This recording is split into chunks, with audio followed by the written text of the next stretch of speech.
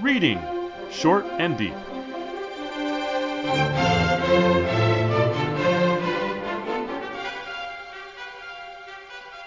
Hi, I'm Jesse. And I'm Eric. And today we're reading Short and Deep, Two Friends, or Two Fishers, or Deux Amis, by Guy de Maupassant. First published in Gil Blas in February, the 5th of February, 1883, and translated into English at least early in the Strand magazine, probably late 1890s or early 1900. Don't have the exact date at hand. However, I do think this story is very much of its period a little earlier, which I think is important for the story. This is the story set on a very specific month or a very specific day in a very specific year. And I think that's really important to the story. And also completely unimportant. Well, Would you like to give us a summary there? I think it actually is important, but its importance is not discussed in the story. One has to noodle it out. Yeah. Well, I mean, I think this is a very universal story. A friend of mine who is an audiobook narrator talked about this as his favorite story. And I don't know if it's my favorite story, but I do think of it as one of my favorites, which is kind of fun. So that's something I'd love to hear explained. So let's just make sure we're reading the same story. This story is set during the siege of Paris during the Franco-Prussian War. It's somewhere in 1870-71. And since we're told that it begins with one of our two main characters, Monsieur Morisot, walking out on New Year's Day, we know it must be, must be January 1st, 1871. Right. So that's pretty specific. As he walks along, he encounters an old friend of his whom he hadn't seen presumably in a long time, Monsieur Sauvage, also a Parisian. But if we understand the story, Monsieur Morisot and Monsieur Sauvage never actually spent time together in Paris. They both enjoyed fishing, and there was a place they used to go to outside of Paris, indeed a little bit of a trip, where they would go, and they first encountered each other by the riverbank.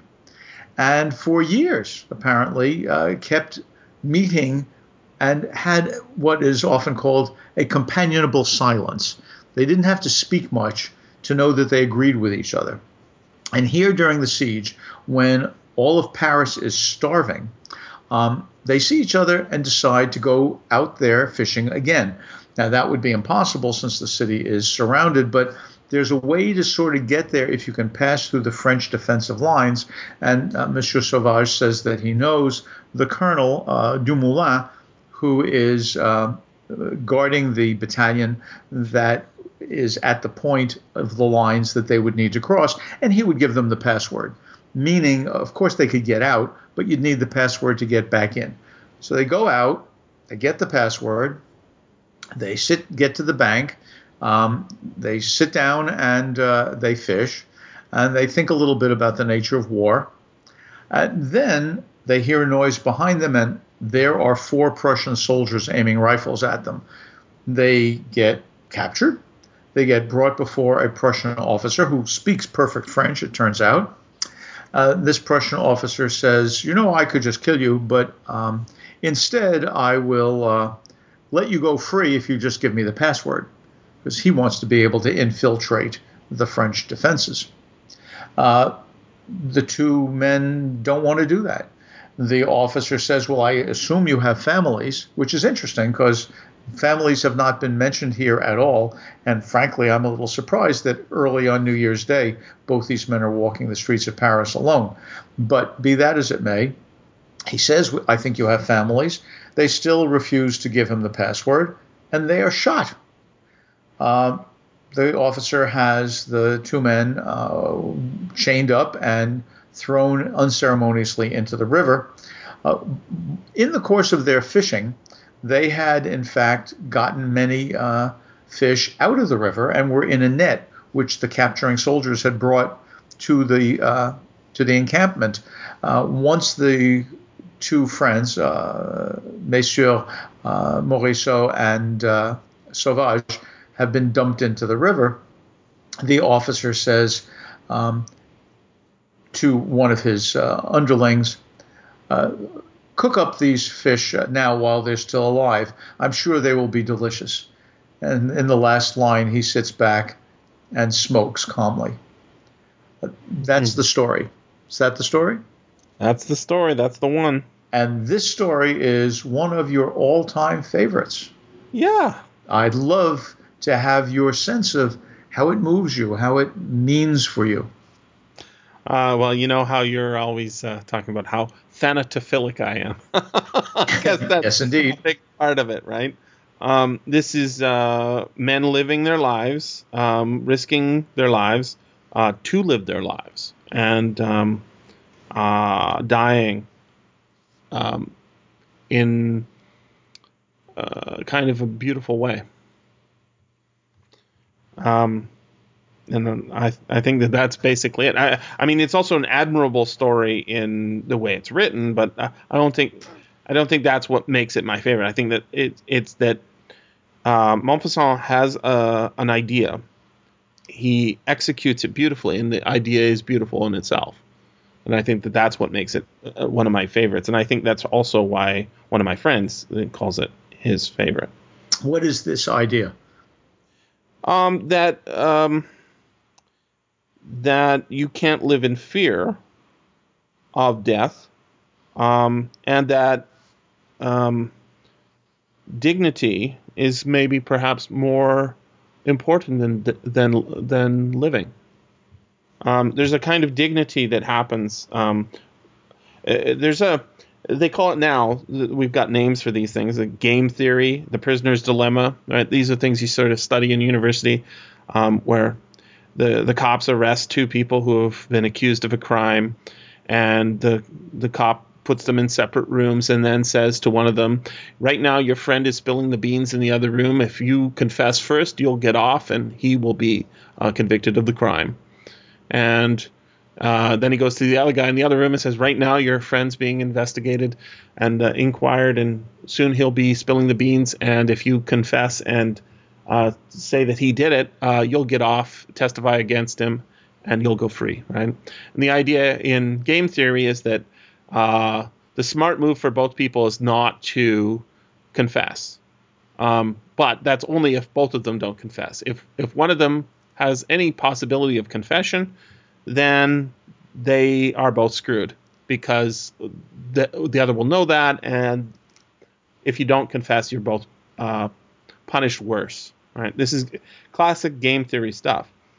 And Maupassant's solution is for the two friends not to confess, not to give up the password, and for them to, sort of have enjoyed their company, shake hands, and take the bullets. The classic text on this happens to be done by a colleague of mine at the University of Michigan. It's a book called The Evolution of Cooperation. Rob Axelrod is the author, a very smart man. He does his work with the prisoner's dilemma, not on a one-off instance of the prisoner's dilemma, but what he calls an iterated prisoner's dilemma. That is a situation in which you get to make the choices again and again and again, as opposed to a one-off where the result is fatal, and that's it. You've made your choice. You either live or die. And there are things that are iterated prisoners' dilemmas in real life. For example, foreign policy. When international policy, how should you react in relation to, how should one nation react in relation to another? You can always go for distinct immediate advantage, for example, putting up tariff walls. But you can also ask whether or not the continuing relations here are such that they're going to wind up maximizing the profit for both parties involved. Axelrod quantifies all of this, and works it out mathematically, but he gives very appealing names to the different sorts of strategies that could be adopted to deal with the prisoner's dilemma. The ones that always win in the long run are what he calls the nice strategies. The nice strategies are the ones in which you always are willing to do what your opponent does. So the simplest strategy that always works is do what your opponent does. If he's good, you be good. If he's bad, you immediately be bad. But if he then turns right around and he's good again, don't keep punishing him. You then be good. And it turns out that the nice strategies are the ones that always work mathematically and in every domain, including mindless biological evolution, hence the title of his book, The Evolution of Cooperation. What we have here in these two men is not simply a prisoner's dilemma. They committed a crime. They were caught by the cops. They're being asked. They are acting as if they are part of an iterated prisoner's dilemma. They are acting as if they have had long relations with each other and they want to have continuing relations with each other. The German officer could have thought, if I'm not going to get the password from these guys, I might as well capture them. Or I might as well release them and see if we can overhear the password as they try to get back through the lines. Or what the hell, in the fish metaphor, they're small fry anyway. It's not clear that the officer will, in fact, have them executed just because he says he would. So they take the nice strategy. Now, the winning strategy isn't the winning strategy at every iteration of the game. It's only the winning strategy overall. What Maupassant has given us here is, in effect, two people who are demonstrating their faith in the future, even if it costs them their lives. And that sense of friendship, that companionable silence that informs their lives and makes them so happy to see each other, even in a time when their entire city is starving and under siege, that's really touching. I think that's exactly. There's so much about sound and speaking and not speaking in this very short story that I think really resonates with the message. And if we look at it that way, Jesse, it seems to me that Maupassant was right in calling the story Deux Amis, two friends. Yeah. And the English translation of Two Fishers really shifts where our attention goes in the story. Yeah, I agree. The soldiers. That's why I think that like there's something very specific about this story. It's it's set in a very specific place, like very specific geography, very specific time of day, on a very specific year, on a very specific month. This is actually this is less than a month away from the end of the siege of Paris. These guys could have lived had they waited a month, right?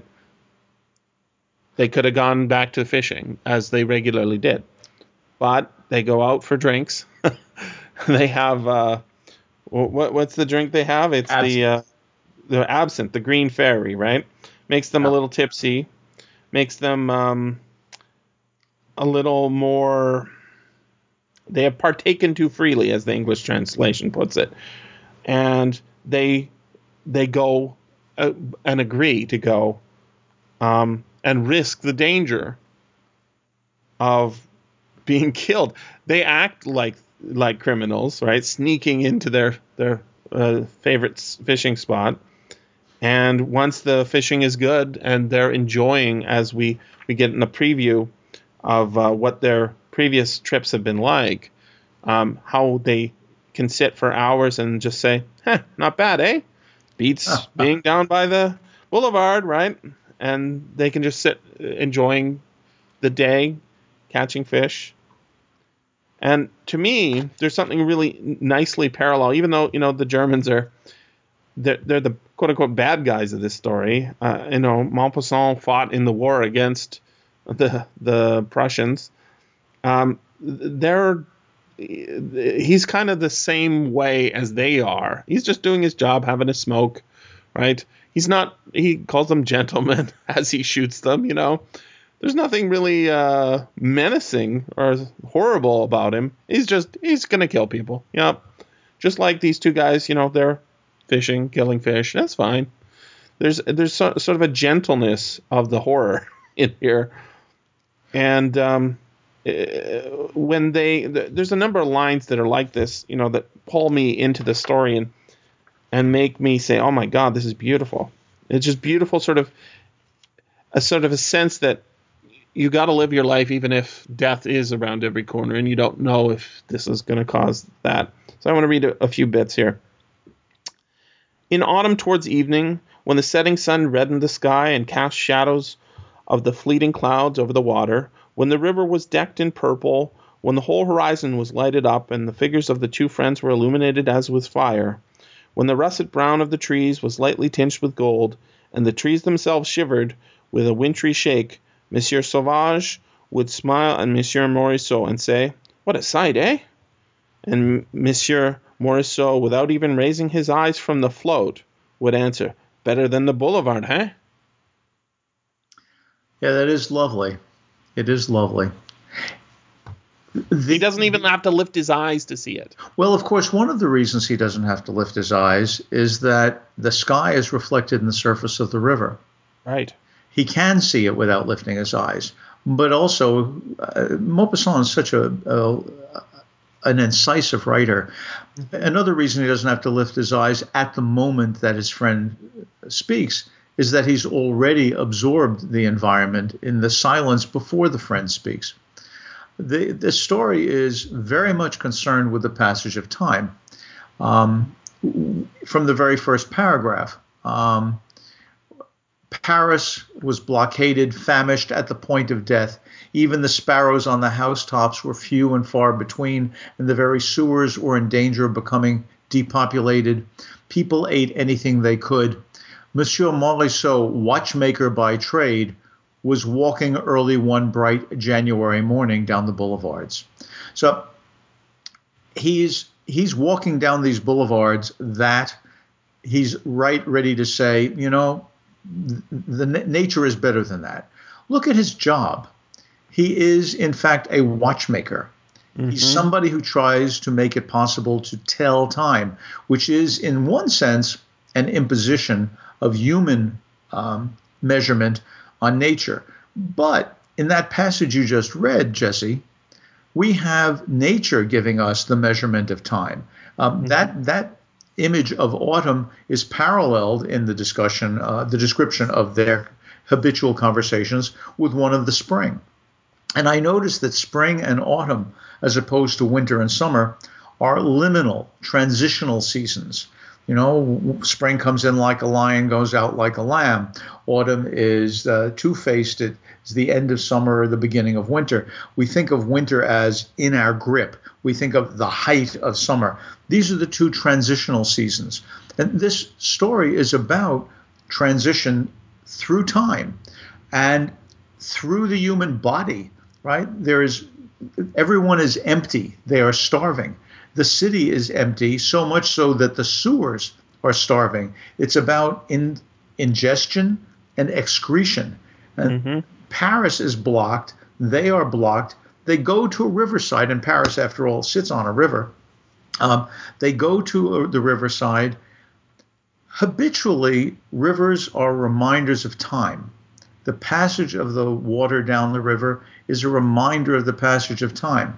These two fellows come back to that river that they've come to again and again. One of them, Morisot, is the watchmaker, but the other, Sauvage, which means wild or untamed or uncivilized, Monsieur Sauvage is a linen draper. That is, he sells cloth made of flax. One of them is much more artificial. One of them is much more natural. And we see the conflict between the natural and the artificial throughout this story. They try to be natural together.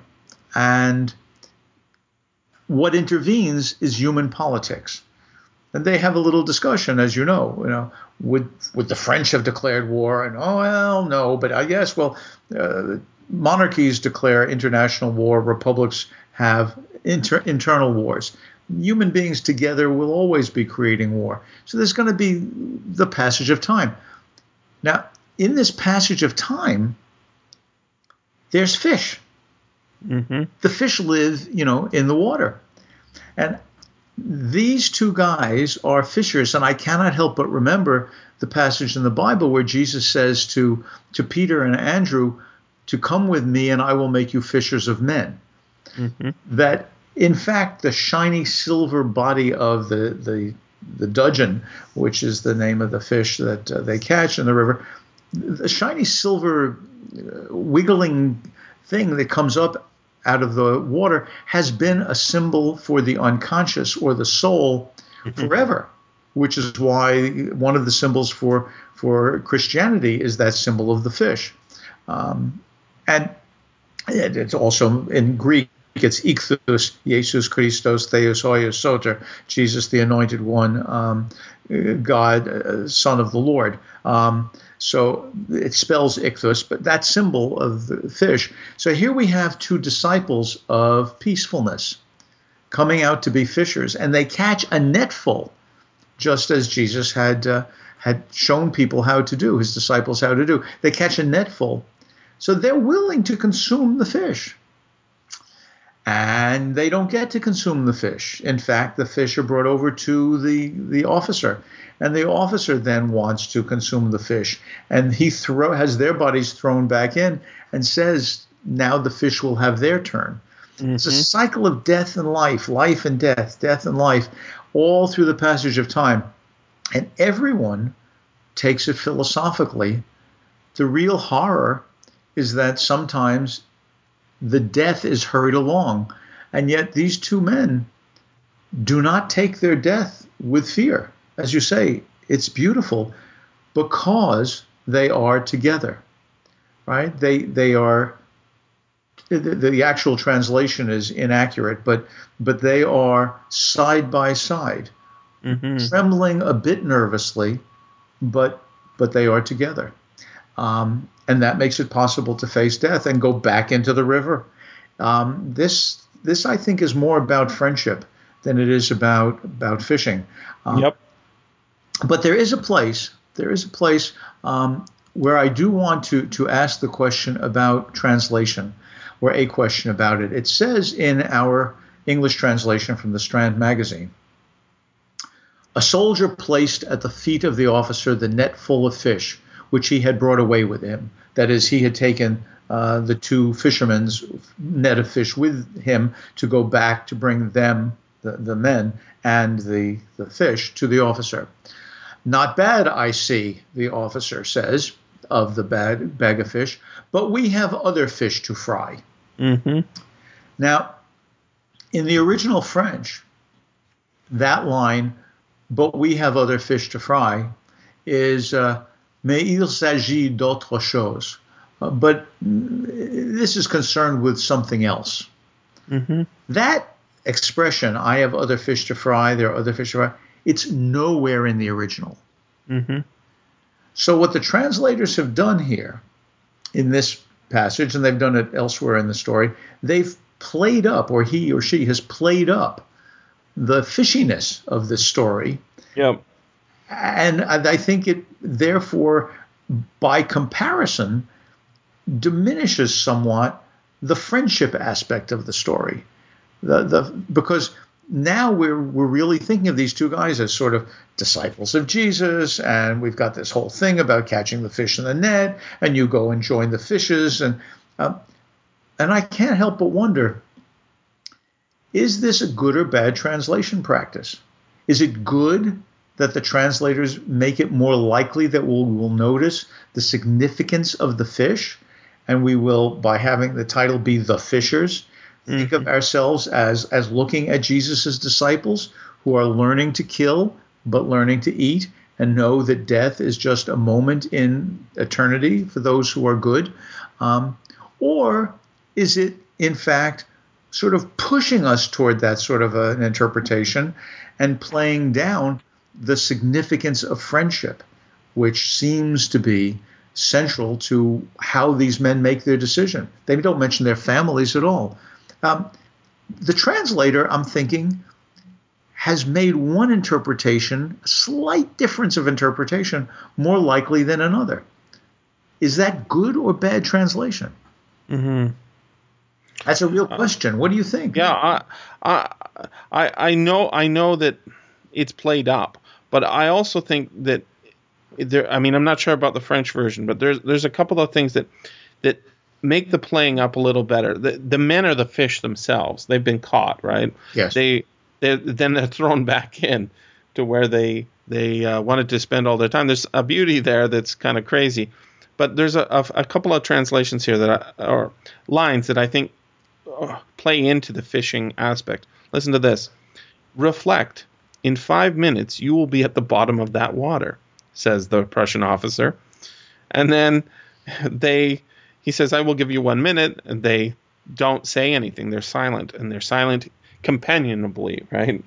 And then it says, by accident, Morisot's glance fell upon the net full of fish on the ground a few steps off. A ray of sunshine lit up their glittering bodies, the reflection, right? Yeah. And sudden weakness came over him. Goodbye, Monsieur Sauvage, he whispered.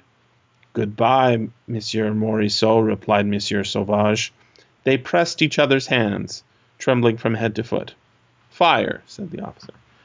That reflection, and thinking about the fish being caught, and they're over, they're done, right?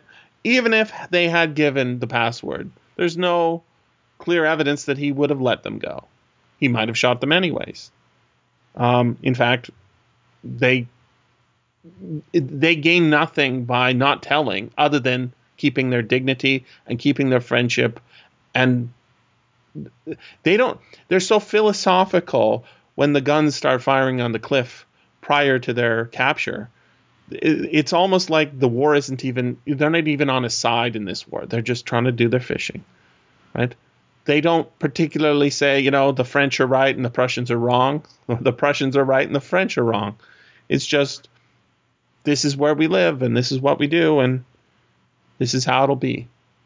And there's something beautiful in there. And that reflection, the ray of sunshine, it